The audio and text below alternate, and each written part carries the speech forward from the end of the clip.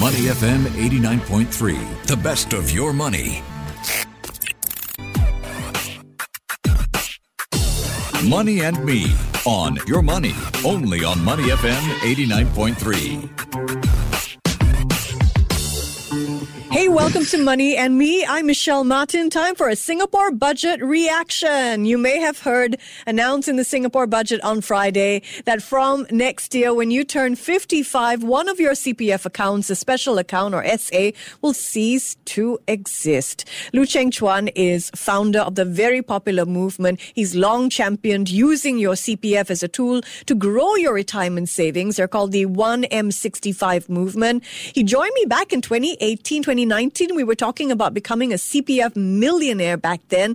He and his wife accumulated 1 million in their CPF account before they turned 45. Amazing. And it was Lou who has long championed shielding your CPF SA funds, a strategy that, well, now cannot exist without a special account. CPF shielding involved moving your SA funds to a short-term instrument and then liquidating that to maximize your special account interest rates of 4.08%. You could preserve your capital if you withdrew less than 4.08% per annum, but that is no more. Lou tells me he's received thousands of messages after changes to the CPF was announced in the budget. He has a community of over 33,000. Is that right, Lou? Good morning. Yes, absolutely. Thank you. Thanks for inviting me, Michelle. Wonderful to speak with you again. Lou, what does the closing for the special account mean for those of us reaching 55 from 2025? Help us understand our options now. Great. Okay. So first of all, again, good morning to everybody. It's very surprising and very painful to see this new policy coming in. Actually, the new rules affect only a group of people. If your CPF does not meet the FRS, which is the full retirement sum, currently right now is at $800,000. It doesn't affect you. It doesn't really affect you because these new rules just simply bypass you, because whatever you have in your FRS will simply go from SA to the RA, okay, and nothing else. But for a sizable group of people who has got SA, above the full retirement sum, then all the extra SA will go into the OA. Okay, so in the past it stayed in the SA and earns 4% interest. Now it goes in OA and earns only 1.5% interest. So in that sense, that's a huge negative impact to some people because the 1.58% actually right now, 1.58% difference actually made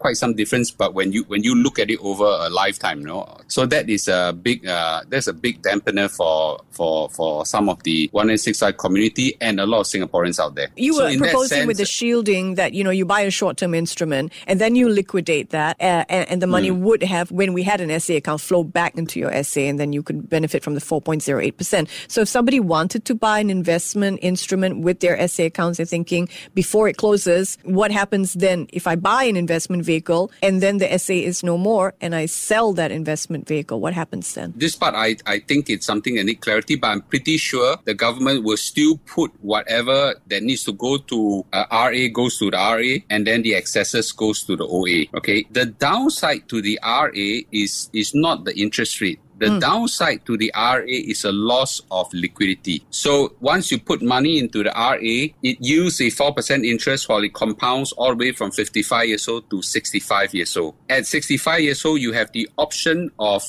taking out the money using via CPF Life. So it's a monthly payment, $1,000 plus $2,000 or something like that. Mm-hmm. But you could delay all the way to 70 years old, and then the government will insist that you take out the money. Either way, you will get a stream of payments every month. We call that an annuity. Yep. All the way until the day you pass away. Mm-hmm. So that's in some sense a plus, but the negative is that you won't see any principal all the way until the day you die. Got it. So is the scenario for 4% return, 4.08% return, which the SA used to pay out, plus the ability to control your funds, is that just off the table now? Unfortunately, the answer is yes. Okay, and so unfortunately, the answer is yes.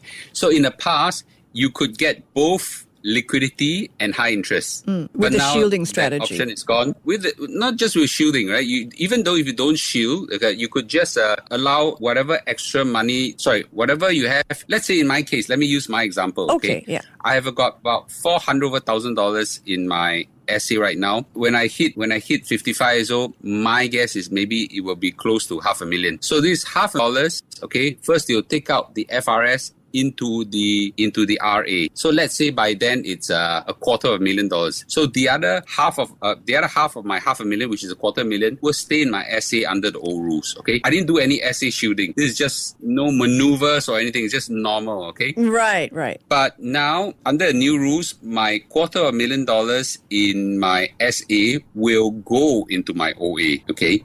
So this will be huge loss. So I have the option of topping up. Okay, my RA. What we call 4 times BRS. All these terminology is a bit complicated, but it simply means 2 times the FRS number. Okay, so I think right now you will be looking at somewhere by the time I hit 55, it probably be about, my guess is about $450,000. So I can top up my FRS to $450,000, and every month, when I hit 65 years old or 70 years old, I'll get $3,000 to $4,000 a month, which is an interesting option. It okay. is, yep. But I lost liquidity in the process. I wouldn't see my $450,000 for the rest of my life. But if I don't like the option, I could put them in OA, okay, and earn 2.5% interest, or invest elsewhere to try to get it somewhere. But you're absolutely right. The government guaranteed 4% with liquidity is totally gone. You've championed the idea of shielding your SA. How do you feel about this change? What sort of reaction have you been receiving? First of all, myself, I would say that there was a huge surprise that the government take this action. But, the government is trying to correct a wrong into a right. So what the government is trying to do is you cannot enjoy both high liquidity and high interest. So what the government does is that they give you now what is a commercial norm, which is high interest. Then you got to have low liquidity. And if you want high liquidity, then you have low interest. This is a commercial norm. Okay. I would say that SA was an abnormality. We thought that the government is very kind to continue this for forever. And then unfortunately, they have closed this option. And that's very disappointing for me. And of course, for many CPF members who are planning or already enjoying the CPF shielding, that's a big disappointment to them. The whole 186I community erupted in a fury of anguish, and for the last 48 hours, I suspect that, I don't know the actual numbers, but I think we are looking at maybe 5,000 to 10,000 messages, Wow. And they are just very upset, yes. Yeah, and you're in Korea now. Thank you for joining us in the midst of, all these messages coming your way. For those who were shielding, they were enjoying 4.08% per annum and the ability to withdraw their funds from SA. What are they thinking? What are their options? So now, it's not all bad. I think there's some good, and I'll come to you in a short while. But the options available right now are probably 2 or 3 options. The first one is with the closure of the SA, then extra money will go into the OA. So you could either put there and enjoy interest rates, okay, and just suck it up, right? So that's just life. Or you could now look into other investment options elsewhere. There are a lot of options available out there. You could go into T-bills, which currently gives you 3.6 something percent, and you could possibly go up to 4% depending how the Federal Reserve of US will do their interest rate changes over the next 1 year or so. But this high interest rate for T-bills were not likely to be a long-term thing. I would imagine over the next 6 months, you still probably enjoy this high interest rate. But the Federal Reserve had outright said that they will lower the interest rate, so it will impact Singapore as well. So the T-bills gradually will come down, but you will still be decent, right? 2-3%. So it closes the gap between the 4% and 2.5%. So you will get something there. The option now is also now available for people who invest in a globally diversified world index. I do a lot of that. There are companies. There is a company now. You can do that. I wouldn't name the company, but it's quite popular to do that. I do a lot of OA investments. So this is a second option. Okay, that comes with risk, but potentially higher returns. So it may turn out that you're forced to learn how to invest, and get higher returns. Okay. The third option, which is an interesting option that was formerly not available, is that you could put a lot of money now in the RA. In short, in the past, we were only allowed to put 1.5 times the FRS. Now you can put 2 times the FRS, which next year will become $426,000. That's not insignificant. Now, someone will say, "Hey, Mr. Lu, but my money will be locked up until the day I die." That is true. But if you think of it like you are buying a dividend stock, equivalent to like a DBS, OCBC, or UOB, and every month, in exchange for that $426,000 you forgo, you get around 3.3 thousand all the way, maybe even to $4,000, depending on which time you take out. If you take out at 65 years old, you get 3.3 thousand or so. But if you take out at 70 years old, you get 4,000 or so. So it is a very nice dividend payout every month, guaranteed by the government. Guaranteed, yeah. So very few things are guaranteed. Guaranteed by government.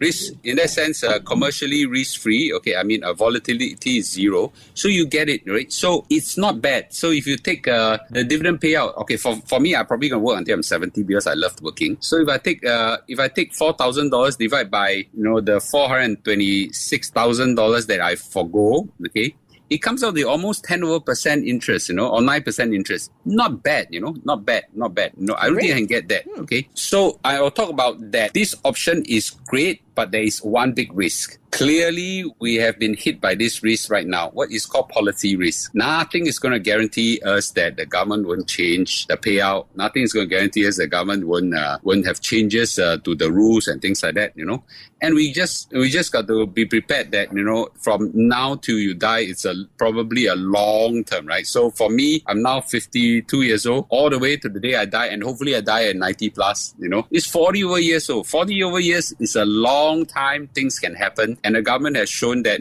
policy risk exists in your CPF. So CPF members, when they put money into the ERS, they got to be balanced in their thinking. Here I have high returns. That's great. Then the option, the other angle to look at it is that we now have policy risks that can happen. So you got to weigh it yourself, right? So there's no perfect answer to this. What about top-ups as a strategy? Say you are financially prudent, you want to manage your own retirement with minimal CPF life. Is it possible to still save $1 million by 65 using CPF as your tool? Okay, that's an extremely good question. The answer is yes. My wife and I, we started our CPF top-up journey around 30 years old. We continue to work. So every month, our salaries goes into the CPF. By 45 years old, we hit $1 million. In the past, that would be a phenomenal achievement, but not anymore, because now I've been outdone by many CPF 1M65 enthusiasts, okay? And they learn it from my YouTube channel, they learn it from my Telegram channel. They have outdone me. The latest I met was 1M38. Wow, 38-year-old millionaire. I have a couple, 38 years old, who made $1 million in their CPF. Now, the CPF doesn't mean that you are rich. The CPF simply means that you are savvy and you start early, okay? This couple made 1M38. So I've been outdone many times right now by people. So all of them have not hit 55 years old yet. So they are now doing 1M38, 1M45, 1M50. So I would just say this. I have now at 51 years old, going to 52 this year, my wife and I has now achieved 2M51. 2M. Wow. So that's 2M. So I haven't hit 55 years old yet. So it is possible to hit 1M55. Okay. So it's possible. It's not a walk in the park. Okay. You need to invest early into your SA, and you also need to know how to manage your OA so that you get higher returns. In my case, I use my OA to invest in S&P 500. There are other options as well, but cumulatively by now we are now 51, 52 years old. My wife and I, we have now hit 2M. Okay, so by the time we hit 55 years old, of course, the sum of money you need to go to the RA or whatever, and then the rest will go to OA. I have now the options of thinking whether I want to top up my RA furthermore, or I keep it there and invest elsewhere. So it is possible to still hit 1 million by 65 without an RA account at age 55. Absolutely, yeah.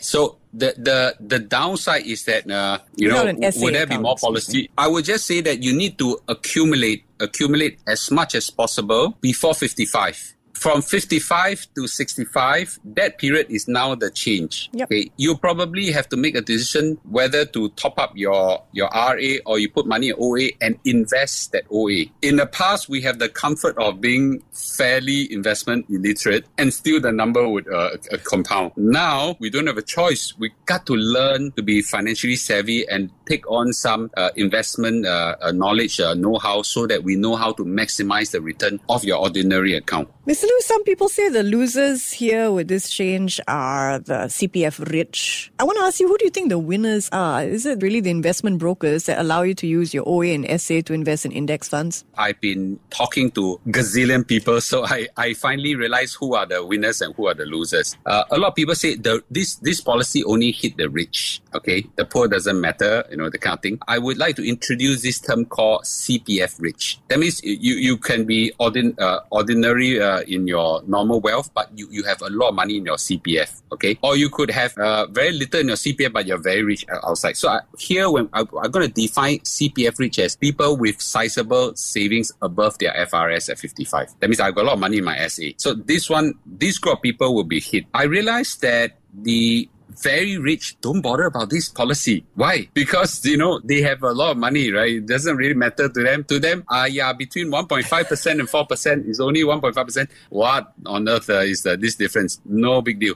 So, to be frank with you, the very well-to-do, none of them has called me for help. None, okay? The people with low CPF balance, again, none of them, has also called me for help because it didn't matter to them because they had nothing, they're not enough to start with. But the middle class, which were aspiring to get CPF rich and retirement rich using CPF by the time retire, that's the group that get hit pretty badly. A rough calculation, in my case, I don't want to use other people's numbers. I use my numbers.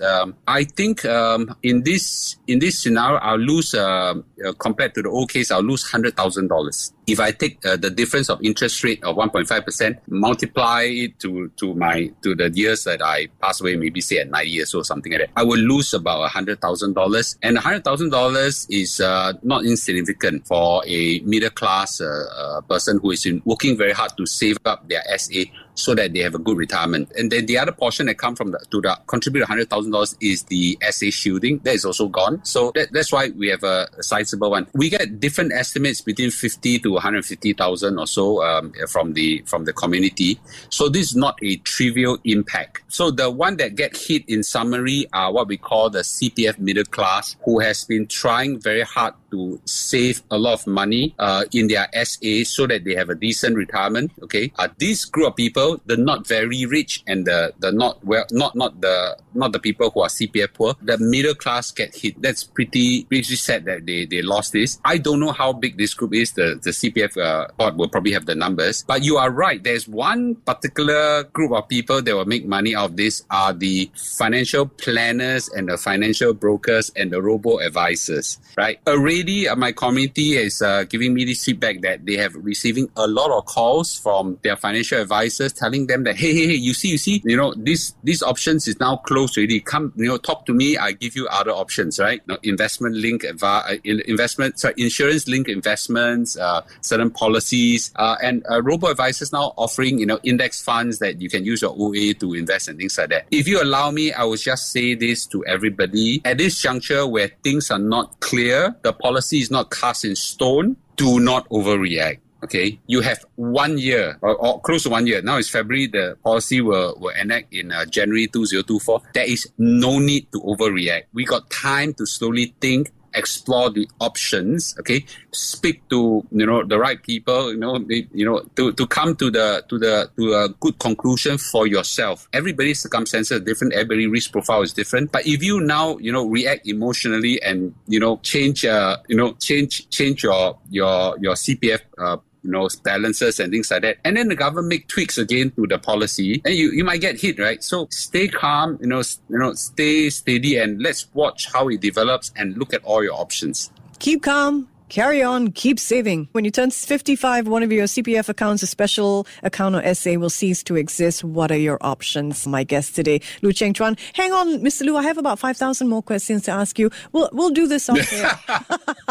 Stay with me. Before acting on the information on Money FM, please consider if it's suitable for your own investment objectives, financial situation, and risk tolerance. To listen to more great interviews, download our podcasts at audio.sg or download the audio app. That's AWEDIO, audio at the App Store and Google Play.